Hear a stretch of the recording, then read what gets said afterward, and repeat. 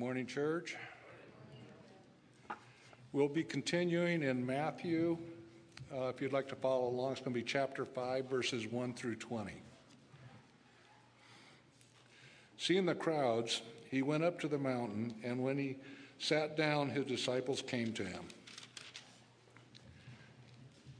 And he opened his mouth, and he taught them, saying, "Blessed are the poor in spirit, for theirs is the kingdom of heaven. Blessed are those who mourn, for they shall be comforted. Blessed are the meek, for they shall inherit the earth. Blessed are those who hunger and thirst for righteousness, for they shall be satisfied. Blessed are the merciful, for they shall receive mercy. Blessed are the pure in heart, for they shall see God. Blessed are the peacemakers, for they shall be called sons of God. Blessed are those who are persecuted for righteousness' sake, for theirs is the kingdom of heaven.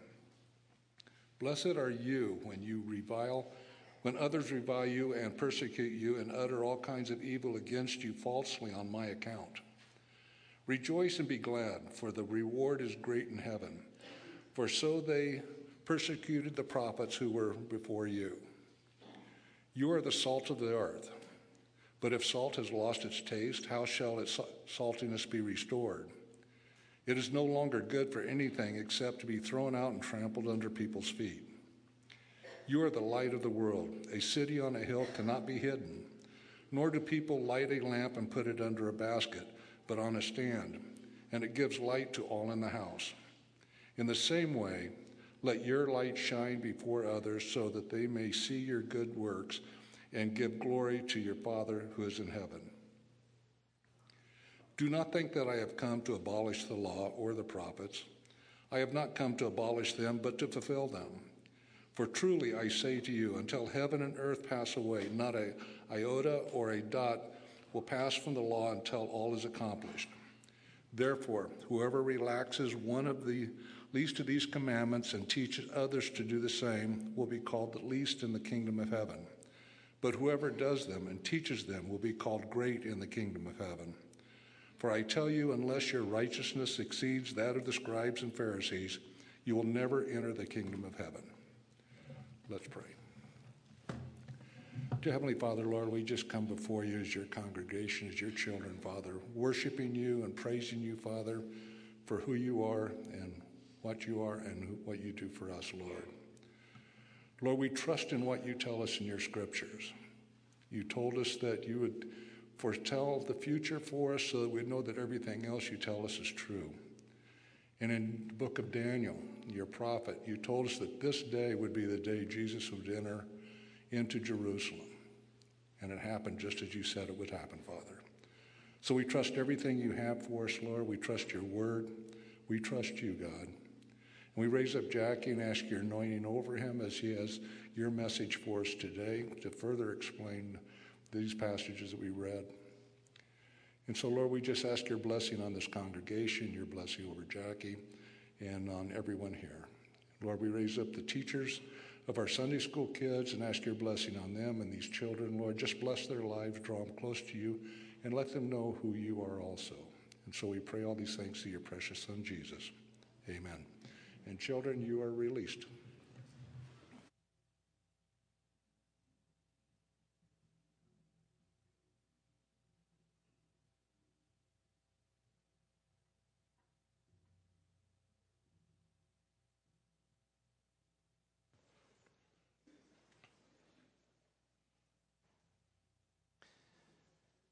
This morning we're going to continue our journey through the Sermon on the Mount, looking at what many people have called the greatest piece of ethical teaching on the face of the earth. The Sermon on the Mount is going to go from Matthew chapter 5 all the way through Matthew chapter 7, and it has a focus. The thesis or focus of the Sermon on the Mount is the need for righteousness. And when we talk about that, you may remember, when we talk about the need for righteousness, there's two ways that's expressed. The first way, when we talk about righteousness, that it is expressed is positional righteousness. That's a righteousness that we have through Christ. It's what the Bible calls being justified. It's what salvation is. To be justified by faith. We put our faith and trust in Jesus Christ, and he who knew no sin becomes our sin sacrifice that we might become the righteousness of God. So we become positionally righteous through Jesus Christ. The second type of righteousness the Bible talks about is practical. So once we have become positionally righteous in Christ, then he gives us the gift, Scripture tells us of the Holy Spirit. And the Holy Spirit empowers us to see our lives transformed. That becomes practical righteousness. That means our lives change. We are transformed by the power of the Holy Spirit through the blood of Jesus Christ, and our life is changed. Now, as we look at this theme in the Sermon on the Mount, we also want to understand, we went through the Beatitudes a couple of weeks ago. We went through them all, and this is a description of what it is to be a disciple of Jesus Christ. He's speaking to his disciples as he lays out these things. And as he lays out this theme, in verse 20, we'll get there in about 5 minutes. In verse 20, it says, I tell you, unless your righteousness exceeds that of the scribes and Pharisees, you will never enter the kingdom of heaven. So your righteousness has to exceed the scribes and the Pharisees. And the crazy thing is, for them in their day, if they were to say, if only 2 people go to heaven, one's a scribe and the other's a Pharisee. And Jesus said to them, you have to be better than them. Now, what is the difference? Those people that he's pointing to have a third type of righteousness. It's called self-righteousness. Self-righteousness is when you paint the outside. You guys have heard of putting lipstick on a pig?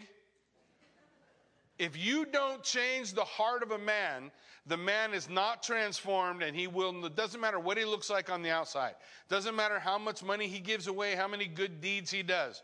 If he has not been transformed by the blood of Jesus Christ, if his life has not been changed, if he's not positionally righteous because he has believed in the Lord Jesus Christ, then he will be just like those scribes and Pharisees. You remember what Jesus called them? Whitewashed tombs full of dead men's bones. Now, the Bible is full of beautiful illustrations from page to page, from Genesis all the way to Revelation. So I hope you're doing the reading through the Bible with us in a year, because you get a chance to see all of those. But one of the beautiful things that you'll see in the Old Testament is all of these rules that make you unclean. And sometimes you'll say to yourself, my goodness, why is this rule here? Now I'm unclean because of this, or I'm unclean. I ate a shellfish. I'm unclean. I touched something that was unclean. I'm unclean. And the point that we're being taught in the Old Testament is, for you and I, we touch all kinds of things in the world, and all those things, anything we touch that is unclean, makes us unclean. The only person ever in the history of creation who did that backwards was Jesus. And you first see it illustrated when the leper who's covered with leprosy, you would never touch a leper, right? Because you might get what he has. But what did Jesus do? That's right. He reached out and he touched him. And he showed everyone, I can make what is unclean, clean. You remember the dream of Peter? 3 times a sheet comes before Peter in Acts chapter 10. And it's full of all kind of animals and creepy, crawly things. Probably stuff you don't want to eat. Maybe it even had roaches on it. I don't know. But it had, and then the Lord said, Peter, arise, kill and eat. And Peter said, oh, no, Lord. Okay. So if ever in your mind you think about those 2 words, they don't go together ever. Right? No, Lord? That doesn't make any sense. He says, no, Lord. And the Lord said, call us not, some things I only hear King James, sorry. Call us not unclean what I have cleansed. Now, this is not a sermon about food. This is a sermon about changed lives. Is Jesus able to cleanse our lives? So it's about a relationship with Christ. Right? The Bible tells us in the Gospel of Mark that Jesus Christ has commanded all men everywhere to repent and believe. Turn from your old life, turn to Christ. And he will make you clean. That's what being saved is all about. And so he's telling us these Beatitudes. He's saying this is what a disciple looks like. And then in this section we're looking at now, he says this is how a disciple influences the world. This is how you make a dent in that crazy darkness that we walk around in day by day. This is how we see Jesus Christ through us change our world. When Jesus finishes his sermon in Matthew 7, verse 28, the scripture says, when Jesus finished these sayings, the crowds were astonished. They're just blown away by the things that he lays out. So I hope this morning as we look at this section of scripture, God's Spirit will move in our heart and call us to understand what it is to be salt and light in this crazy world. True righteousness, a life surrendered to Christ and empowered by his Spirit, true righteousness will be demonstrated before others. People will see. You will influence those around you. Look what it says in verse 13. You are the salt of the earth. But if salt has lost its taste, how shall the saltiness be restored? It's no longer good for anything except to be thrown out and trampled under people's feet. This is a emphatic plural statement, okay? Don't check out because I said those words. Let me tell you what that means. This is personal and plural, okay? This is personal and plural. So Jesus is talking to his disciples individually, and he's talking to them corporately. And he's saying to them, the people who follow Christ, he's saying to them, look, you are salt of the earth. And the scripture would lay out, well, history would tell us there were two uses for salt. One was seasoning and the other was preserving. So he's saying to his disciples, you are to be seasoning of the world. You are to be a preservative in the world. In fact, if you think about that idea, and you go to 2 Thessalonians chapter 2, and it talks about the Antichrist, and when the Antichrist will be revealed, it says, except that until he who restrains is taken out of the way. And the idea of the restrainer is the preserver, the one who is making it so that there's a influence in the world. Curious if you start to think about things like that. We are to be salt of the world, salt on earth. As a preservative, in Numbers 18:19, it says, all holy contributions that the people of Israel present to the Lord, I give you to your sons and daughters with you as a perpetual due. It is a covenant of salt forever. That's God saying there to the Levites, listen, this never changes. It's set in stone. It's a covenant of salt. It's preserved forever. But we also see the idea of seasoning. Listen, in Job 6:6, it says, can that which is tasteless be eaten without salt? Or is there any taste in the juice of the mallow? Paul, building on that idea in Colossians chapter 4, says, let your speech always be gracious, seasoned with salt. Now, what is this all about? Listen, the world needs believers who are salty because the world is corrupt. The world needs believers who are light because the world is dark. Believers in the world are to be a seasoning of we ought to taste like Christ. We ought to reflect his light in a dark world. This is what we are being challenged to do. Jesus is calling his disciples against corruption and to prevent the moral decay of the world. Now, how do we do that? Practically, as we live our lives, in the conversations we have, we are seasoned with salt. Listen, Jesus' disciples, after Jesus is taken up into the heavens and the disciples are left on earth to try to figure life out, right? And they're going about sharing the gospel. The Bible tells us around Acts chapter 4 that the disciples are brought before the Sanhedrin and questioned. These same disciples, you know, the one Peter who denied the Lord 3 times.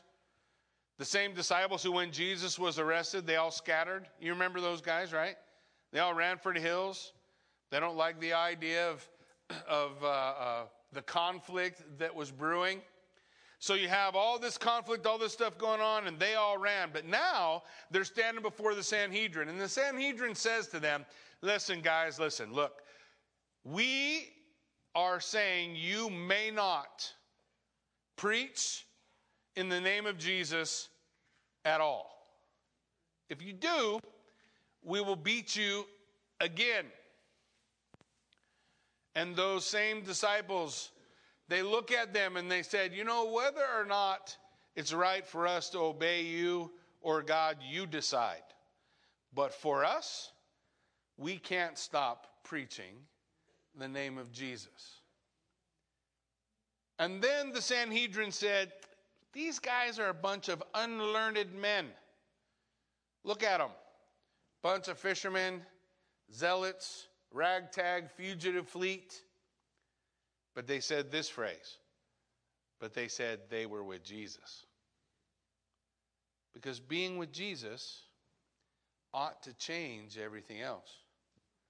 How we talk, what we say, what we do, the parts of our life, all of those things, they ought to flow through the reality that we have been with Christ. So we want to be salty. If we've lost our saltiness, if there's no seasoning of Christ in our life, if in our conversation, if in our times with other people, no Jesus comes through at all, the Lord says, what good is your saltiness? No one can taste it. It is possible to be so top secret that nobody knows who you are. The Lord's not looking for those kind of disciples. He's looking for disciples who want to be distinct. We don't want to look like the world, sound like the world, or act like the world. We want to look like Jesus, sound like Jesus, act like Jesus. There should be a distinction. It's heartbreaking when people say that the church looks just like the world, isn't it? We don't want to look like the world. We want to look like Christ. So we want to be agents of change and redemption. That's being salty. That means there's times we have to stand. There's times we have to say no. There's times we have to pray like the disciples did. After that meeting with the Sanhedrin, the scriptures say that they gathered together in the upper room and they were pretty freaked out. And so they pray. They're praying that God would make them bold. And the scripture says, as they prayed in the Spirit, that the Holy Spirit came into that room, blew like a rushing wind, and gave them boldness. When we talk about the gifts of the Spirit, everybody always wants to talk about tongues. I don't know why. It's just natural. We want to talk about tongues. But you know, my favorite gift that's sown by the Spirit in the book of Acts is the gift of boldness that made disciples who were afraid stand. That seems pretty practical, doesn't it? Made disciples who were afraid able to stand. Listen, Paul wrote in 1 Corinthians 9:27, I discipline my body and keep it under control, lest after preaching to others, I myself become disqualified. He's saying, look, I have to keep myself in control. I have to keep my focus. I want to live a life reflecting Christ. I'm not earning salvation. I'm doing this because I've already been saved. And the transforming power of Jesus Christ ought to infect every part of my life. Where I go, what I do, what I say. We want to see this. Now he goes on in verse 14. You are light, the light of the world. The city set on a hill cannot be hidden. Nor do people light a lamp and put it under a basket, but on a stand. It gives light to all the house. In the same way, let your light shine before others, so that they may see your good works and give glory to your Father who is in heaven. Listen. The worth of light is not evident unless it's seen. If we're standing in the darkness and I say, I got a flashlight, and you say, man, that's great, but I don't ever turn it on, it ain't no good for nothing. Right? If you've ever been with me and we go to Israel and we go to Hezekiah's tunnel and we get in this skinny little claustrophobic tunnel, half filled with water, and we're wading our way through and we're holding, in the old days, I think now they give you little flashlights. Do you remember, babe? Where are you at? Did they give us flashlights last time? We brought our own. We used to bring candles. So you'd hold candles walking through Hezekiah's tunnel, and it's full of water. So occasionally, somebody stumble or trip and splash, and there goes the candle. Poof. And when the candle goes poof, there's no light in there but that candle. It's dark. We want to shine light. This light is not secret at all. Salt works secretly. You may not always see the salt, right? But you can taste it. But light, you can always see. The light is evident. Salt is not. So by being salt as Christians, we influence the world through our character that has been transformed by Christ. By being light, we influence the world through the things we do. Our works that cause people to glorify the Father. Right? The things that we do. Scripture is full of this idea of light. You're going to see this idea of light everywhere. It's all over the place. The Psalms is full of light. Jesus, in fact, in John chapter 8, declared, I am the light of the world. He who comes to me will not walk in darkness, but have the light of life. So you have this comparison throughout the book of Proverbs as well. Light equals life. The Proverbs is a story about wise, light, life, and the fool, and darkness, right, and death. So the picture painted by the Proverbs is, which road are you going to walk? Life or death? Light or dark? Wise or fool? These are the contrasts that we see throughout the book. It says in Psalms 18:4, so the Lord has rewarded me according to my righteousness and according to the cleanliness of my hands in his sight. God is always watching. In Psalm 27:1, it says, the Lord is the light and my salvation. Whom shall I fear? The Lord is a stronghold of my life. Of whom shall I be afraid? This light that we have in the Lord. Psalm 36:9 says, for with you is a fountain of life. In your light we see light. So we have this reference throughout the Psalms. The Psalm 118 says, the Lord is God. He has made his light to shine upon us. Bind the festal sacrifice with cords up to the horns of the altar. Psalm 119, your word is a lamp to my feet and a light to my path. Verse 130, the unfolding of your words gives light. It imparts understanding to the simple. So this idea is that the Lord is light. He gives light through his word, and a life that has been transformed by the power of Jesus Christ to enter into positional righteousness. And through that transformation, we start to see practical righteousness in our life, right? The things we do changes. We start to see the light that we've learned about in Christ reflecting through our life. And we don't take that light and hide it under a bushel.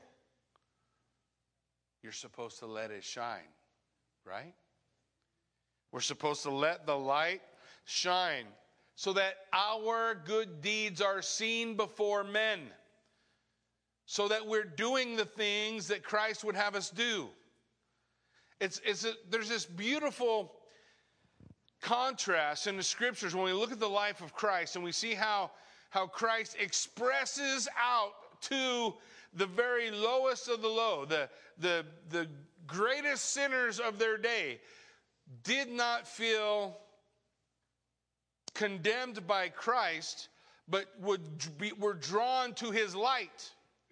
And as they're drawn to his light, they're elevated, right? As he bestows his light upon them, as he saves them, he's able to lift them from that place. Christ doesn't enter into our life to leave us into darkness. The Bible says in Ephesians, you and I, we were once darkness.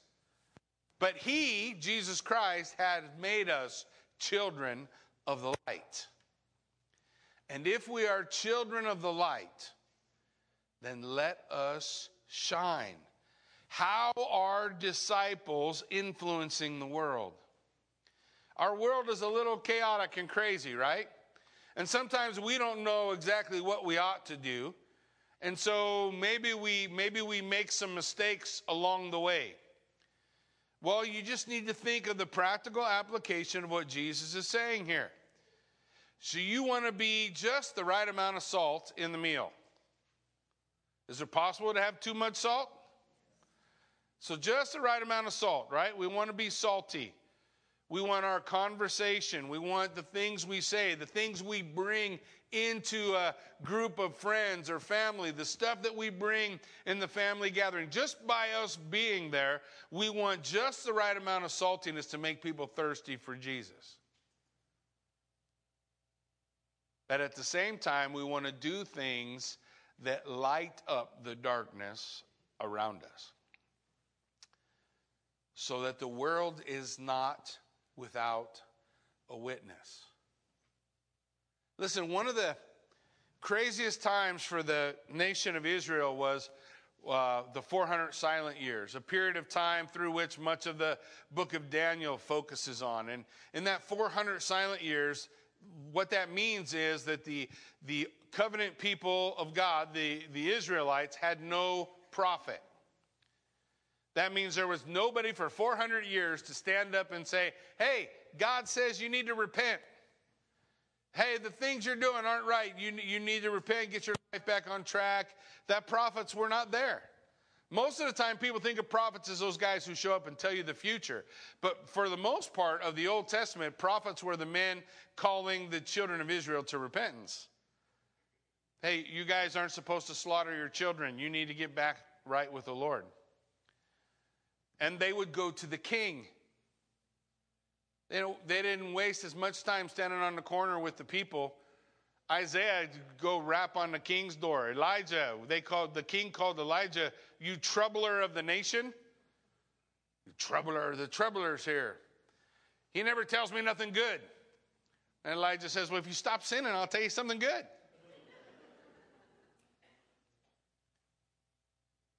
There were 400 years with no voice. Then Jesus comes. John the Baptist, the first voice, right? Pointing, there's the Lamb of God that takes away the sin of the world.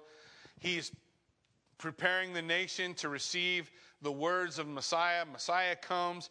He talks about what it is to be a disciple. He begins to heal. He begins to cleanse. He begins to teach them the things that really matter. And then when he goes away, he leaves not prophets. He leaves disciples who just by their presence in the world ought to be a seasoning and a light to a dark place. Was never God's plan that men, the disciples, would withdraw, be gone, hide in their little covens and be set apart, so set apart from the world that the world never saw them. No, the attitude was that we are to be in the world, a part of the world, and the things we do are to be seen. Ephesians 2:8-10 says, "For by grace you have been saved through faith. This is not your own doing, it is a gift of God. It is not a result of works, so no one can boast. For we are his poema." We are his masterpiece, his poem,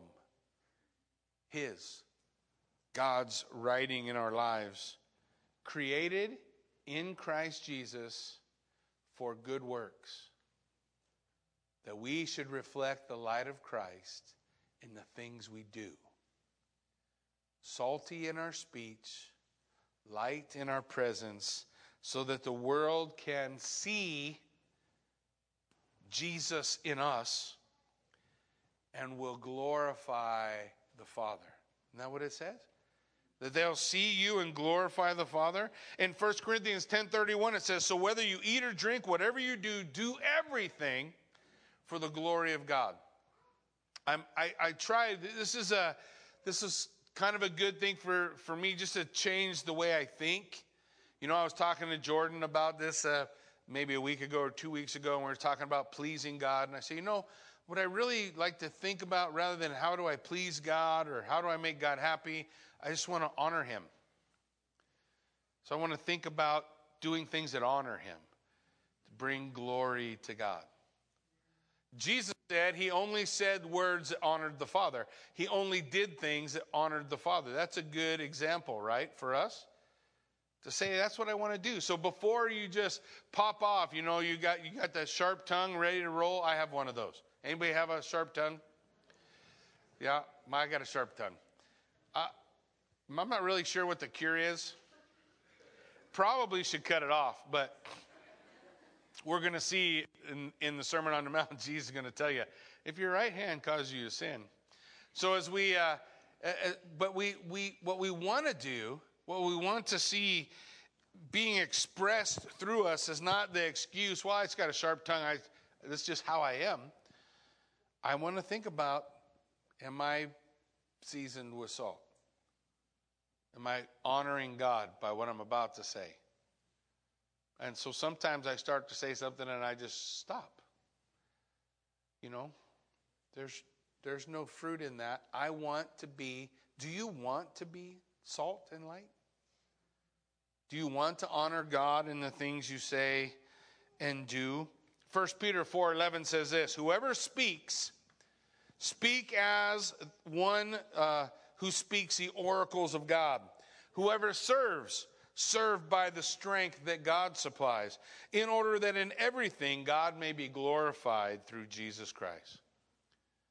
God being glorified. Whatever we do, however we do it, it's the same thing Paul said. Whatever we do, however we do it, let's do things that are going to honor our Father in heaven. Now, Jesus goes on in verse 17 to say, "Now do not think that I've come to abolish the law and the prophets." I want you to understand, this is a Hebrew idiom. The law and the prophets, he's talking about the Old Testament.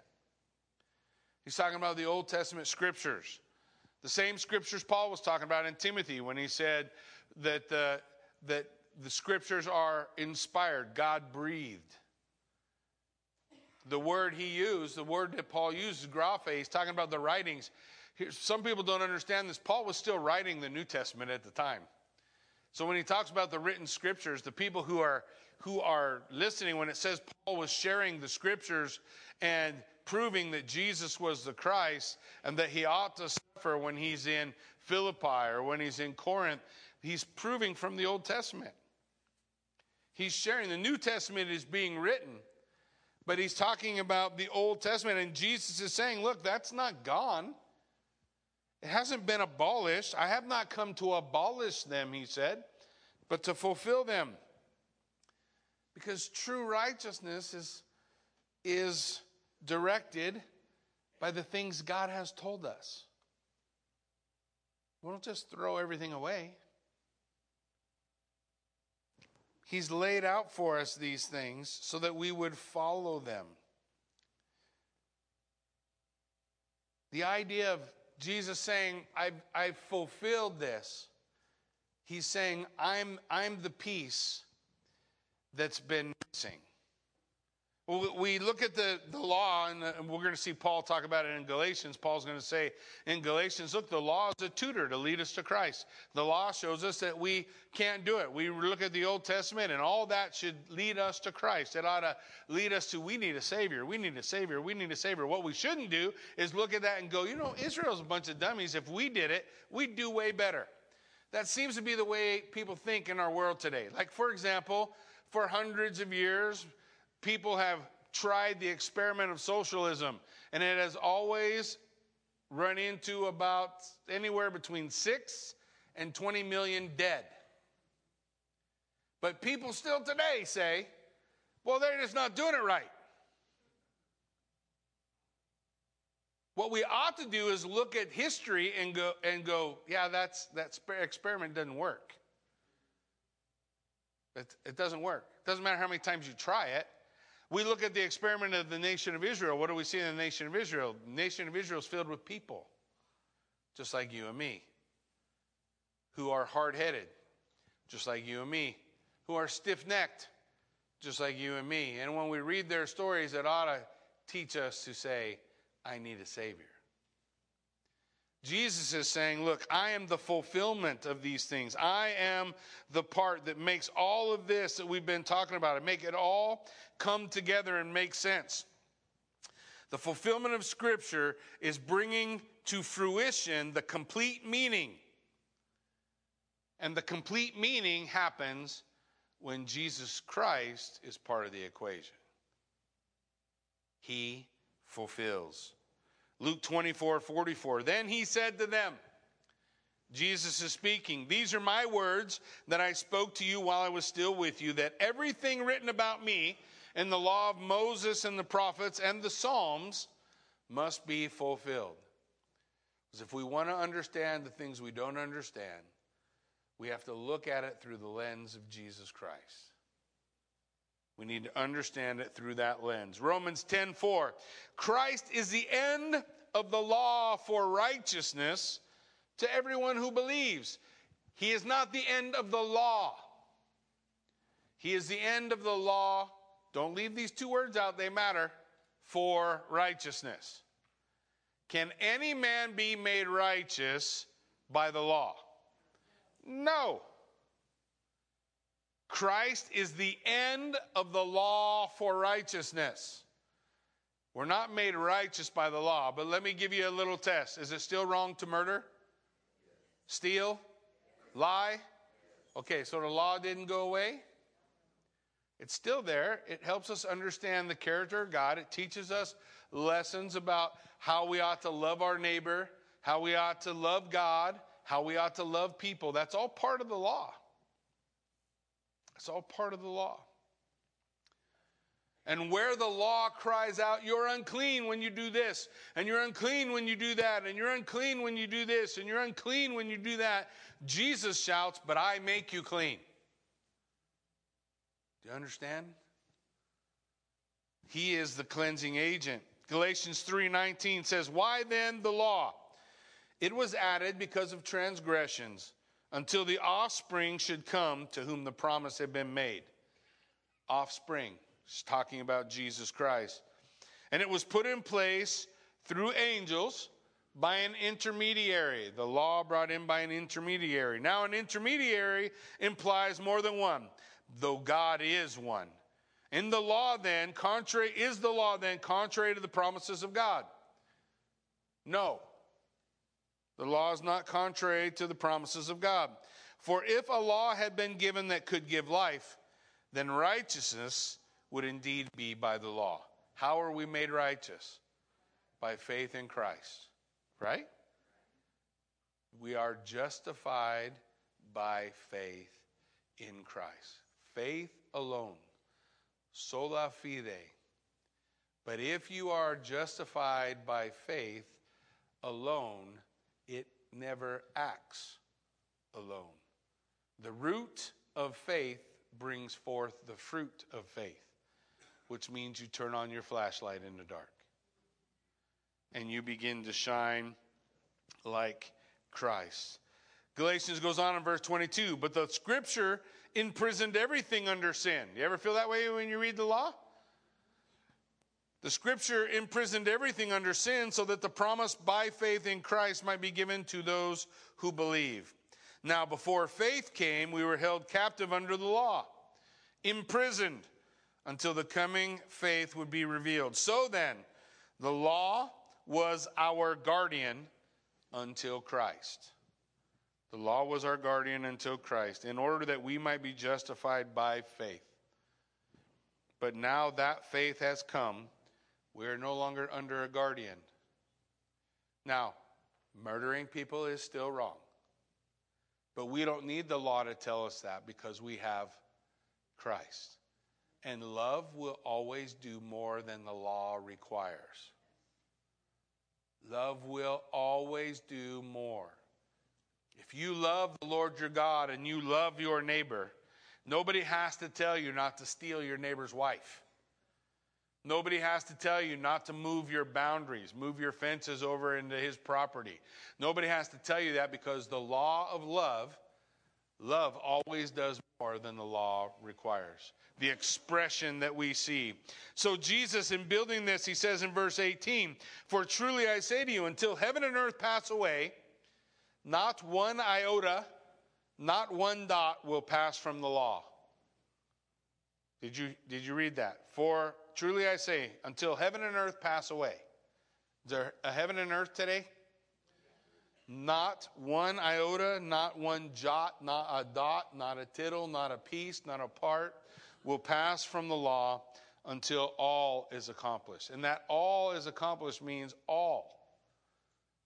We're looking for the return of the King. And on that day, everything will pass. We have him. We don't need nothing else. But until then, we need his word to guide us, don't we? We need his word to teach us. It says in Hebrews 1, verse 10, and you, Lord, laid the foundation of the earth in the beginning, and the heavens are the work of your hands. They will perish, but you will remain. They all wear out like a garment. Like a robe, you will roll them up. Like a garment, they will be changed. But you are the same, and your years have no end. No end. The same way he talks about his word. Hebrews 6, verse 17, so when God desired to show more convincingly to the heirs of the promise the unchangeable character of his purpose, he guaranteed it by an oath, so that by two unchangeable things, in which it is impossible for God to lie, we who have fled for refuge might have strong encouragement to hold fast to the hope set before us. We have a steadfast anchor of our soul, a hope that enters into the inner place behind the curtain where Jesus has gone as our forerunner, having become a high priest for how long? Forever, according to the order of Melchizedek. He is our high priest. It does not pass away. It is absolutely fulfilled and completed in Christ Jesus. So what is our position then? If we are disciples, we're following Jesus, we recognize that our righteousness, the transformed lives that we have, should be expressed in the world like salt and like light. We recognize that the Word of God is giving us instruction on how to honor God, how to glorify God, how to walk with him. Then he says in verse 19, our position, therefore, whoever relaxes one of the least of these commandments and teaches others to do the same will be called the least in the kingdom of heaven. But whoever does them and teaches them will be called great in the kingdom of heaven. We don't turn anything off. We see it all fulfilled in Christ. Whoever turns off the least of these. James 2, verse 10 says, whoever keeps the whole law but fails in one point is guilty of how much? He's guilty of all. So, for he who said, do not commit adultery also said, do not murder. So if you do one and not the other, you are still guilty before God. In Deuteronomy 12:32, it says, everything that I command you, you shall be careful to do. You shall not add to it or take away from it. That sound familiar? Seems like there's another book that ends like that, isn't there? You shall not add to it or take away from it. Now, he's talking about the Word. He's talking about the Old Testament. He's talking about the scriptures that were laid down, that were breathed out by God. And all of those things are as a tutor for us to lead us to Christ. So don't cut stuff out.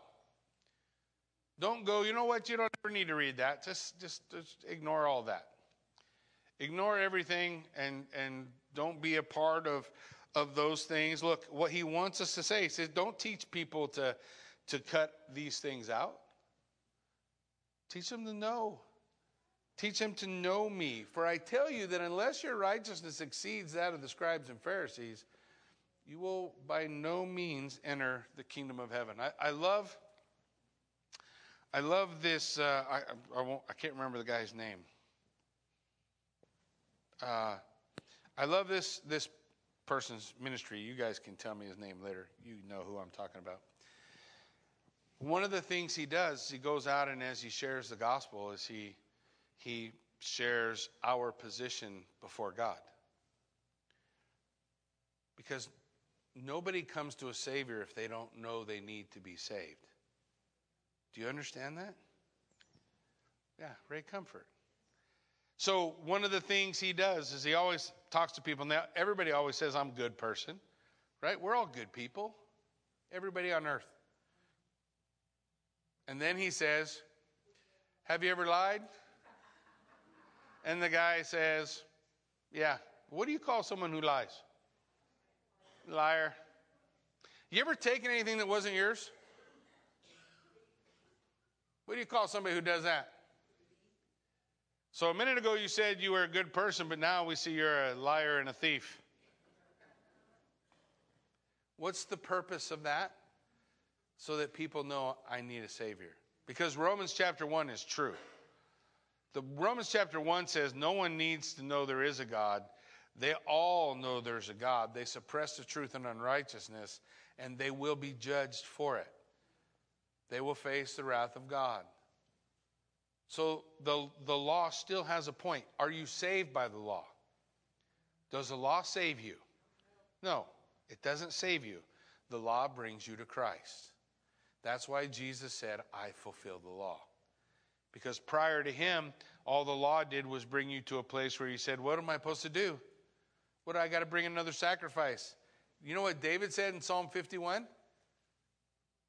David said, there is no sacrifice for my sin. David sinned with a high hand. You know what that means? He knew what he did was wrong. Okay. Anybody ever done something they knew was wrong? Okay, in the Old Testament, just so you're aware, in the Old Testament, a sin that you knew was wrong, there's no sacrifice for. So David said, there's no sacrifice I can give or I would give it. But the sacrifices of God are a broken heart and a contrite spirit.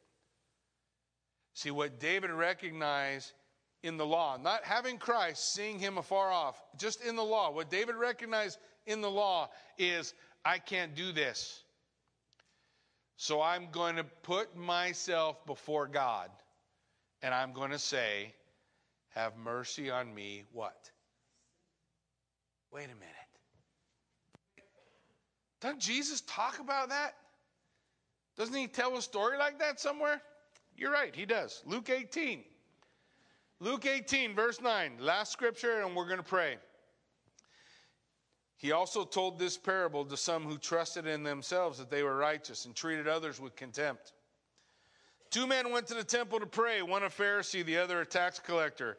The Pharisee, standing by himself, prayed thus, God, I thank you that I am not like other men, extortioners, unjust, adulterers, or even like that tax collector. I fast twice a week. I give tithes of all I get. But the tax collector, standing afar off, wouldn't even lift his eyes to heaven, but beat his breast and said, God, have mercy on me, a sinner. Okay, listen. This is before Christ is on the cross. Jesus is pointing to this example of an event that probably happened multiple times. And he said, that one who cried out to God, Lord, have mercy on me, a sinner, left justified. He leaves saved. And the guy who prays, I'm glad I'm not like that guy. He's not okay. David, who sinned with a high hand, recognized, Lord, have mercy on me, a sinner. Did God have mercy on David? He did, before the cross. He gave David grace. Right? Jesus Christ fulfills the lie. He fills in all the gaps so that we can look and go, okay, now I know, Lord, have mercy on me, a sinner, by the blood of Jesus Christ, who died, who paid the price for my sin. I can call out for mercy, not because I'm perfect or good or something special about me, no, but because I know who I am. Do you know who you are? And if you come to Christ and you call on his name, he will save you, but he won't leave you that way. And then he says to you, his disciple, go be salt and light.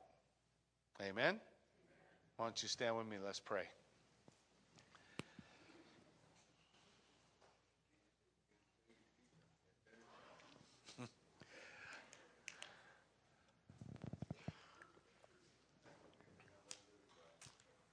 Father God, I just thank you so much for the truth of your word, what your word declares, God, how your word challenges us. You want us to know you. Ask us to search the scriptures for Jesus would declare to the scribes and the Pharisees, you search these scriptures all the time because you're looking for life. And you're trying to find life in what doesn't give life. The Bible declares the law never gave life. The law took it. The law said, you have offended the God of the universe. You're guilty. That's what the guilty, guilty, guilty, guilty. Jesus Christ said,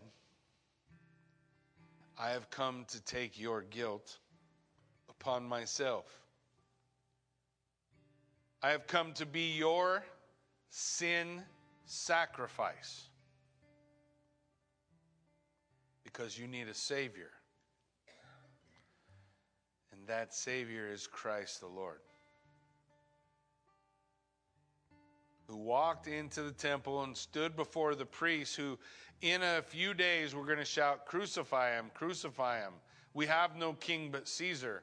And he presented himself to them to see if they could find any spot or wrinkle, any sin, anything that would keep him from being the Lamb of God that takes away the sin of the world. And at his trial, they made this proclamation: there is no sin in him.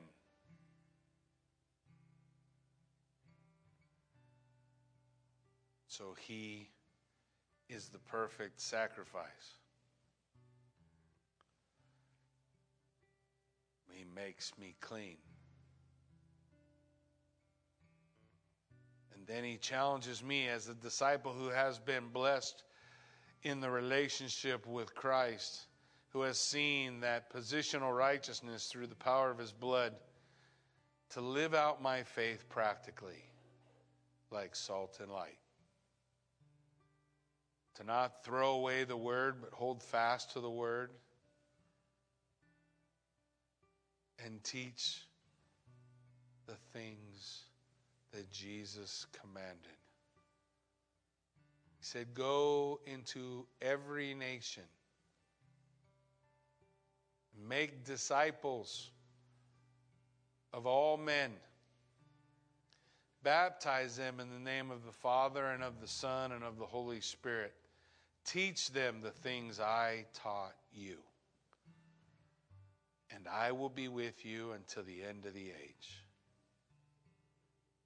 Lord God, we are so thankful for your presence carrying us through. And I pray, Lord, that you be glorified and magnified as we give you praise in this place. In Jesus' name, amen.